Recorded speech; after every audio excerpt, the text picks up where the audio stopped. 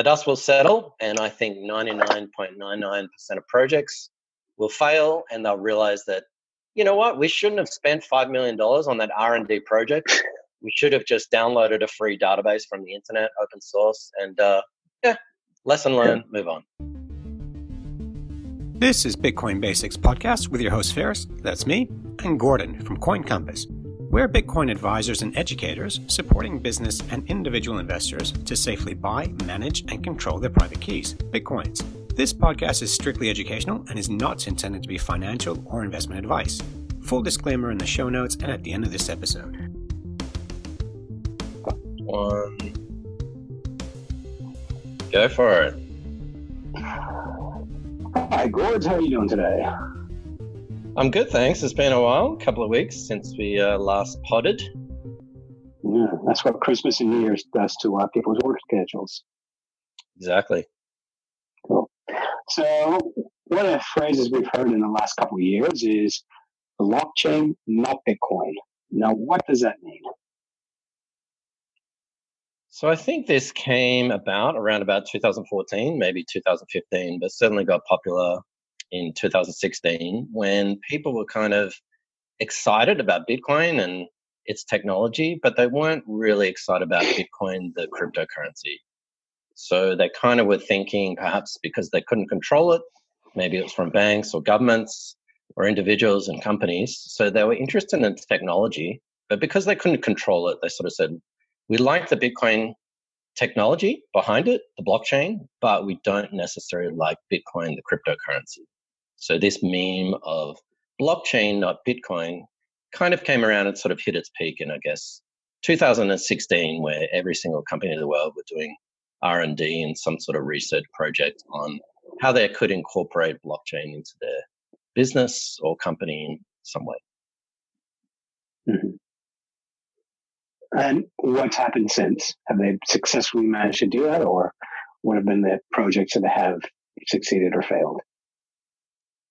I don't really work in the enterprise space. I'm working for myself, so I'm not really the person to ask and have the finger on the pulse, but I assume that basically every single, at least medium business, has had some sort of dabbling with blockchain, whether it's building a full-on supply chain or some sort of records on the blockchain, or just, a one-hour presentation in the staff room, and everything in between. So I think that people sort of got sucked in a little bit with the hype. But now there are certainly several projects that, whether they're separate blockchains, like different altcoins, like Ethereum and all the rest, there's probably about 3,000 at the moment plus, or whether they're somehow trying to not even use the cryptocurrency of a blockchain and simply using the blockchain itself without any monetary value or token. Okay. Yeah, there was a lot of hype because I think I remember Heinz changed their name to Heinz Blockchain and the stock price went up 400% or something ridiculous. Long Island Iced Tea, I think, did the same. That's what it was. Yeah, thank you. So one of the things that I heard is that using the blockchain will be easier to trace the origin of certain products. For example, you can figure out exactly where your banana came from. It'll be a lot easier for inventory tracking. Now, is that true, or is that just part of the hype? So I'm going to try and remain neutral and a pragmatist with this. One of the arguments is really from the Bitcoin, what we call maximalist ideology of unless it's Bitcoin or unless it uses Bitcoin, it's totally useless and worthless, which I think is quite toxic and destructive.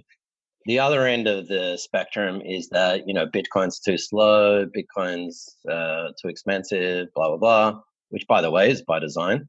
Therefore, Bitcoin is kind of useless. So both extremes are kind of silly, in my opinion. And I think the answer maybe lies somewhere in between.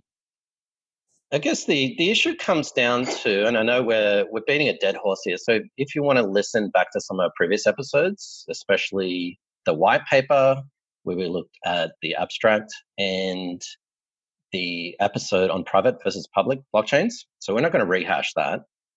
The invention of Bitcoin is that it is a database. And yes, you can call it whatever you want. You can call it a distributed ledger.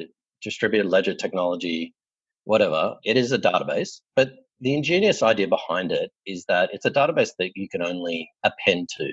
So kind of like a spreadsheet where you have values in a spreadsheet, you can only add rows to the spreadsheet. You can't actually add anything. You can't actually edit anything before the rows. So if you're at row 500 of the spreadsheet, you can only add data at row 501. You can't actually edit it.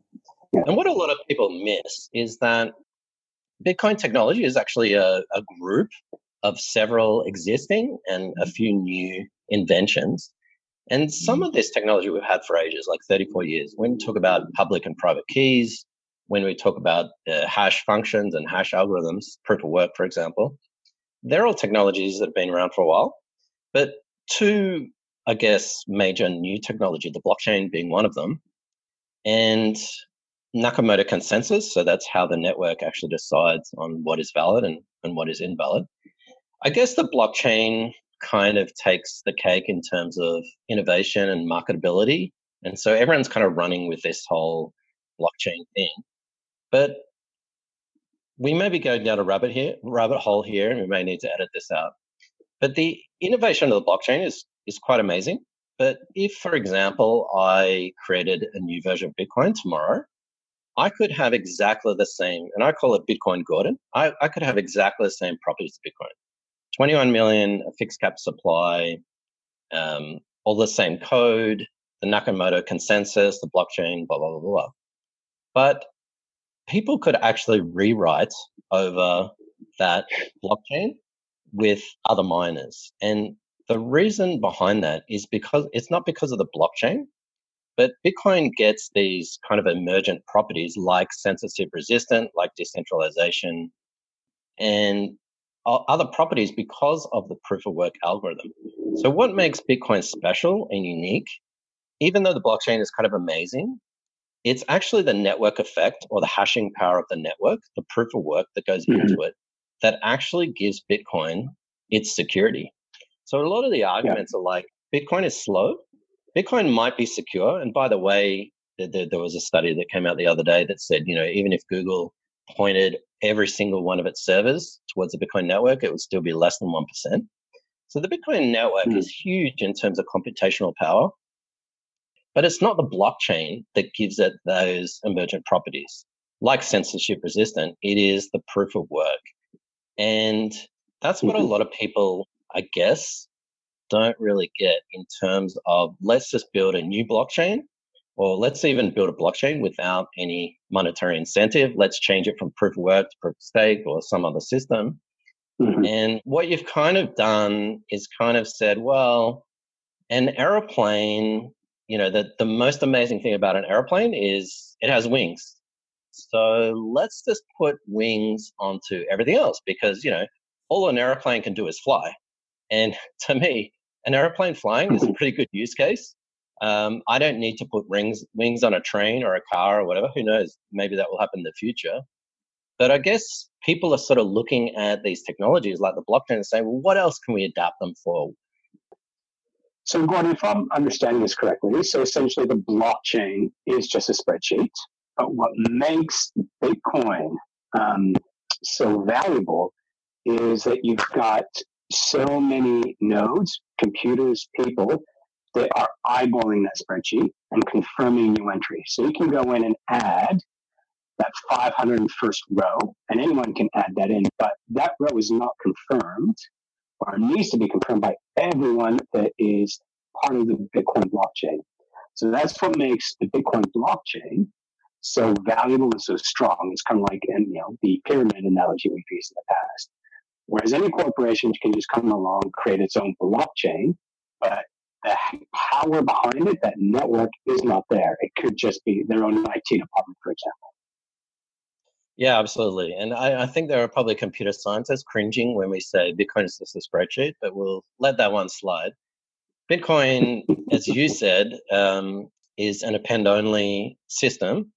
And you're right, anyone can add 501. So, for example, I could download the Bitcoin blockchain and add my own transactions and give myself, $10 million.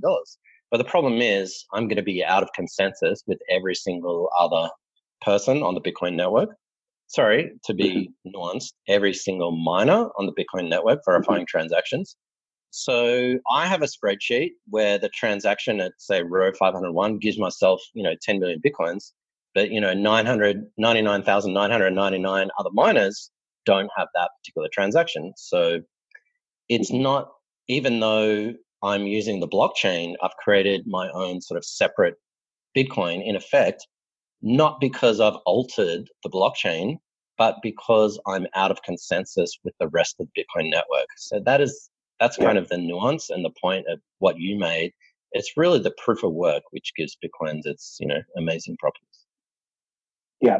So with everything that we're trying to do with blockchain, like you say, we're just adding wings onto different infrastructures.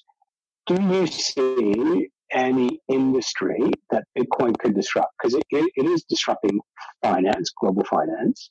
But is there any other thing that it actually could potentially in the future disrupt? Any other industry? Yeah, absolutely. I think that any experiment, and I think Bitcoin has gone beyond an experiment now, but there are certainly other experiments of other blockchains and trying to disrupt other industries.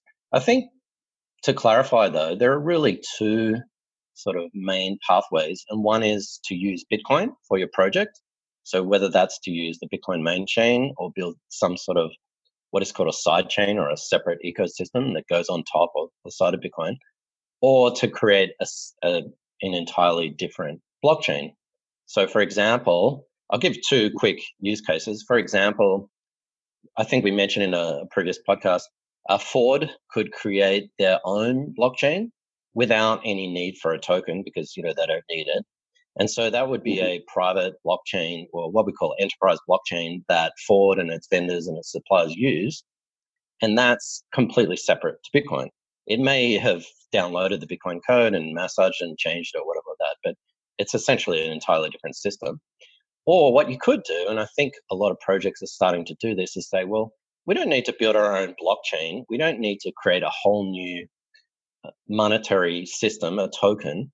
What we can do is we can use the Bitcoin blockchain, but perhaps because the Bitcoin transactions are quite slow, only once every 10 minutes, because transactions are quite expensive, we'll build a separate system on the side or on the top, for example, Lightning Network that we've discussed before, or a side chain like Liquid, for example, as well. And what we can do is we can sort of, at various intervals, and there are different ways to do it, we can sort of peg in or sort of stamp our records onto the Bitcoin blockchain and sort of use that immutability of the Bitcoin blockchain, but not having to put every single transaction or every single document, if it's a document system, on the Bitcoin blockchain. We sort of use our own system. And then perhaps, once every hour, or maybe there are different technologies, we can do all kinds of things that perhaps we won't go into now, that a document managing system could do something like that.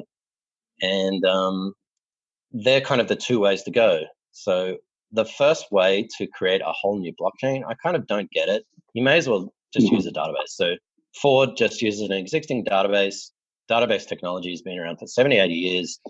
And hey, you're going to get 1 million transactions a second with traditional databases. They're going to be faster. They're going to be probably arguably more secure. They're certainly going to be cheaper. So why use that than use a Bitcoin blockchain that can only do 7 transactions a second? Because what the Bitcoin blockchain gives you is really security and immutability and the uncensorable nature of your transactions. If you don't need that, then you don't need a blockchain. Okay.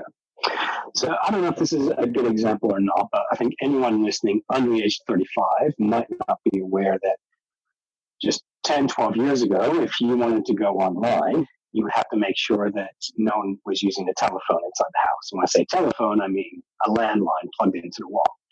And then you would go through this, funny signal. So when you were online, you had to make an announcement, I'm going online, so no one would use a phone. And very, very slow to just download one website. So even though today we're still using the internet, the foundations is, basically going back to what we are. So can we make the analogy that Bitcoin today is still that same process where it is, as you say, by design quite slow, but we're building on top of that premise. Whereas, we're kind of expecting Bitcoin to be able to be where we are today. And that, yep, I can watch Netflix on my mobile phone via 3G. And I think it was frustrations. Bitcoin is, why can't it do that? Well, Bitcoin is still in those early days where you need to announce I'm going online. And these side chains that you're talking about, that is where the future will be Bitcoin.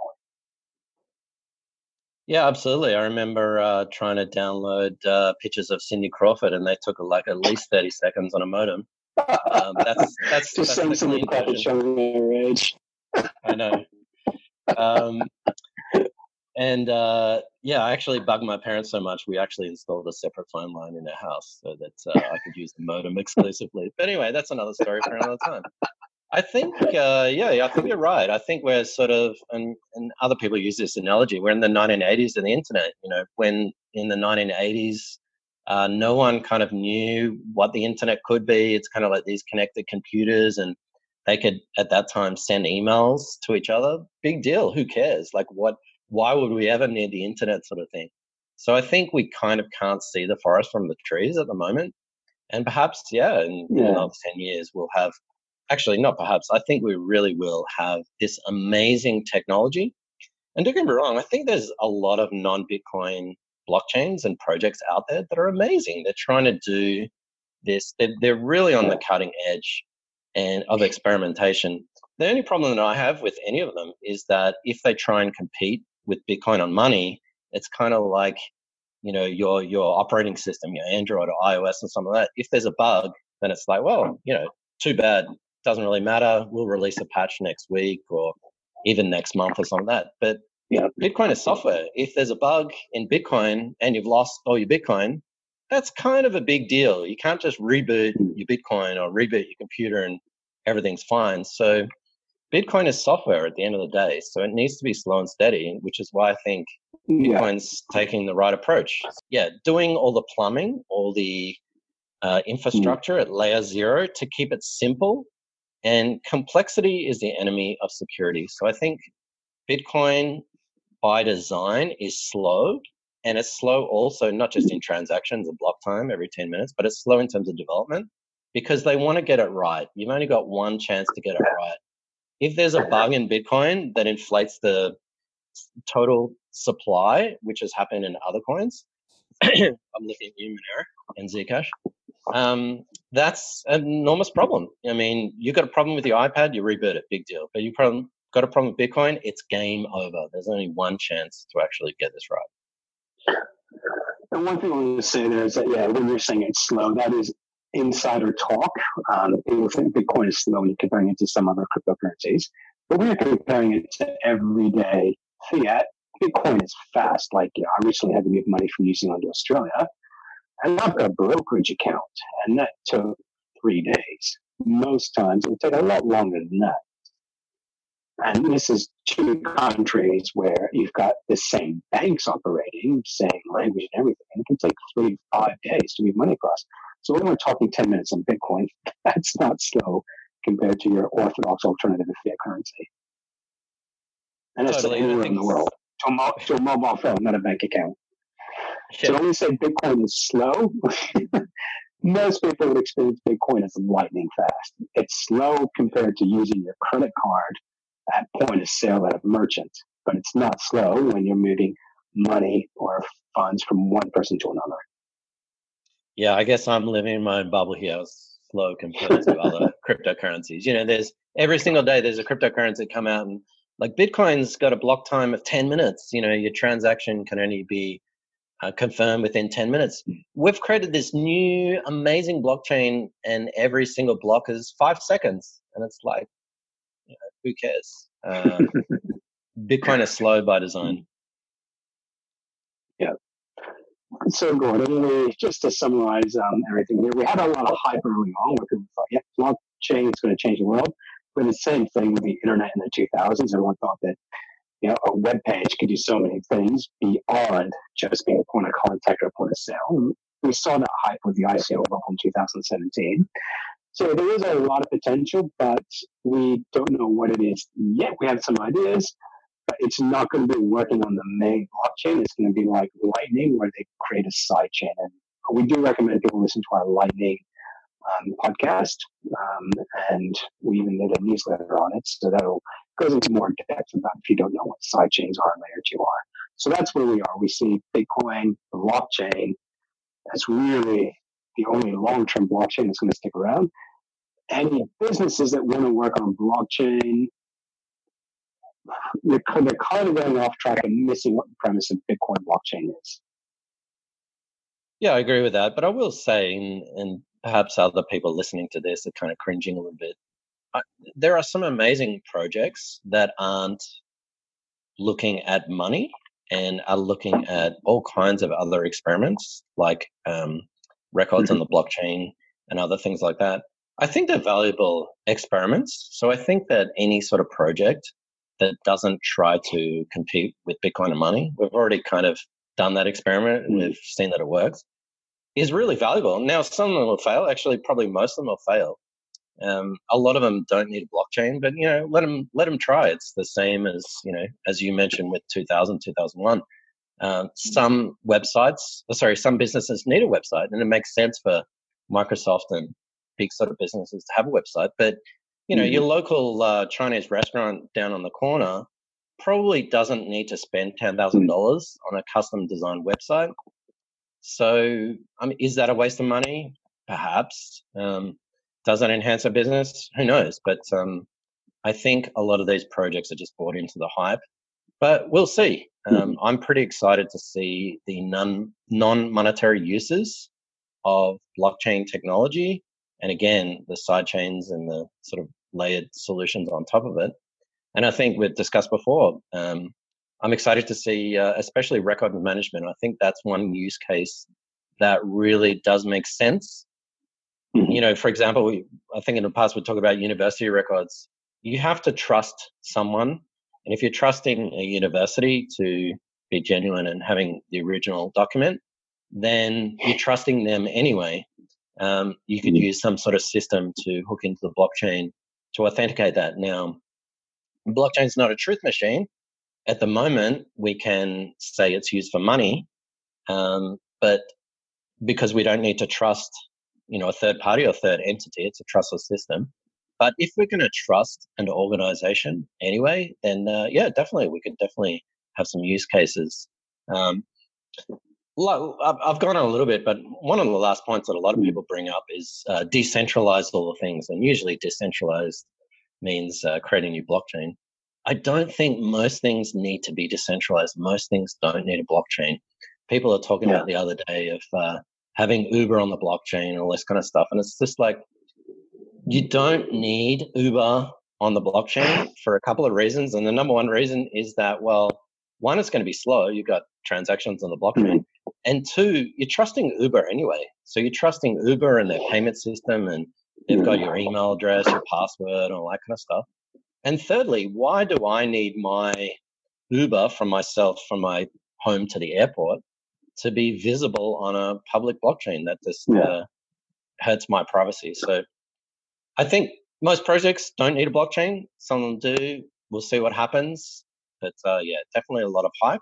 And if you can replace the word database with, if you can replace the word blockchain with database, and it still makes sense, then you don't need a blockchain. No, that makes us mean that with the Bitcoin blockchain is basically it's a ledger showing I sent you X amount of Bitcoin, and there's proof of that. You can't negate it, you can't deny it. It's like the pyramid, it's built in. But with like Uber, with Chinese food, with a coffee, why do I need to keep a record of that transaction? I don't. If I'm buying a house, if I'm buying an expensive car, a yacht, then yes, I do want that recorded somewhere.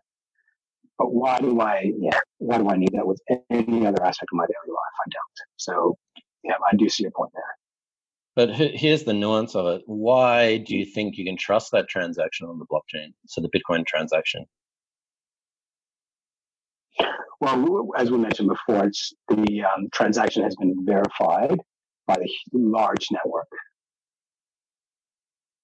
Whereas why would I, like you said, why would I trust a corporation with that?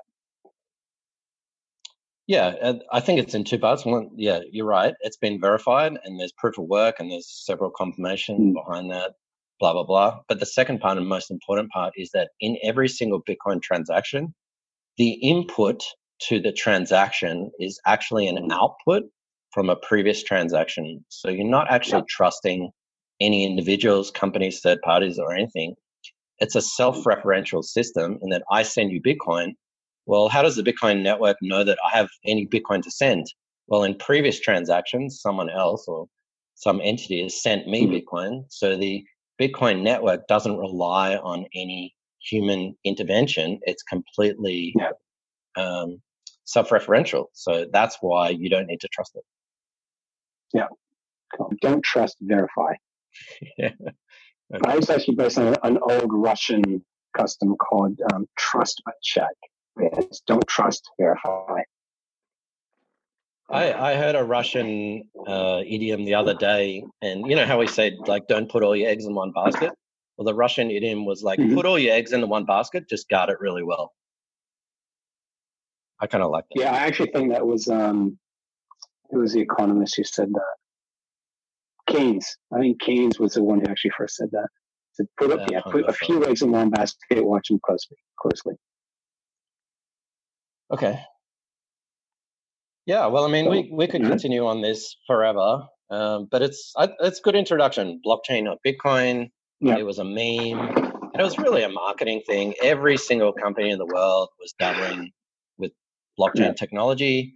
An IT guy or the CTO, whatever, convinced their CEO to drop, thousands, tens of thousands, 100,000 worth of money to do an R&D project. So I'll admit it was a bit of a scam. It was a bit of a scam from these people to try to generate work.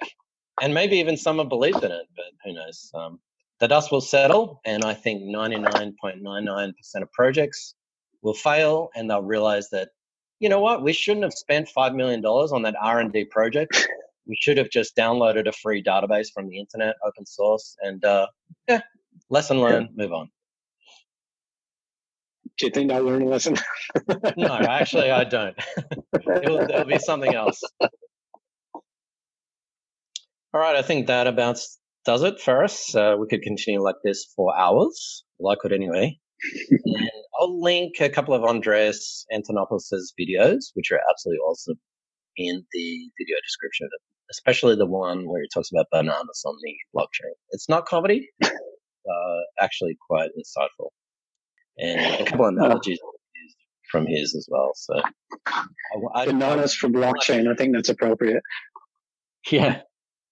I want to give full attribution to him because a couple of examples he mentioned, so I'm not stealing his stuff. Okay. Well, thanks, everyone. Thanks, Ferris. Another one's in the can. Thank you. Cool. Thanks for explaining that, Gordon. You're welcome.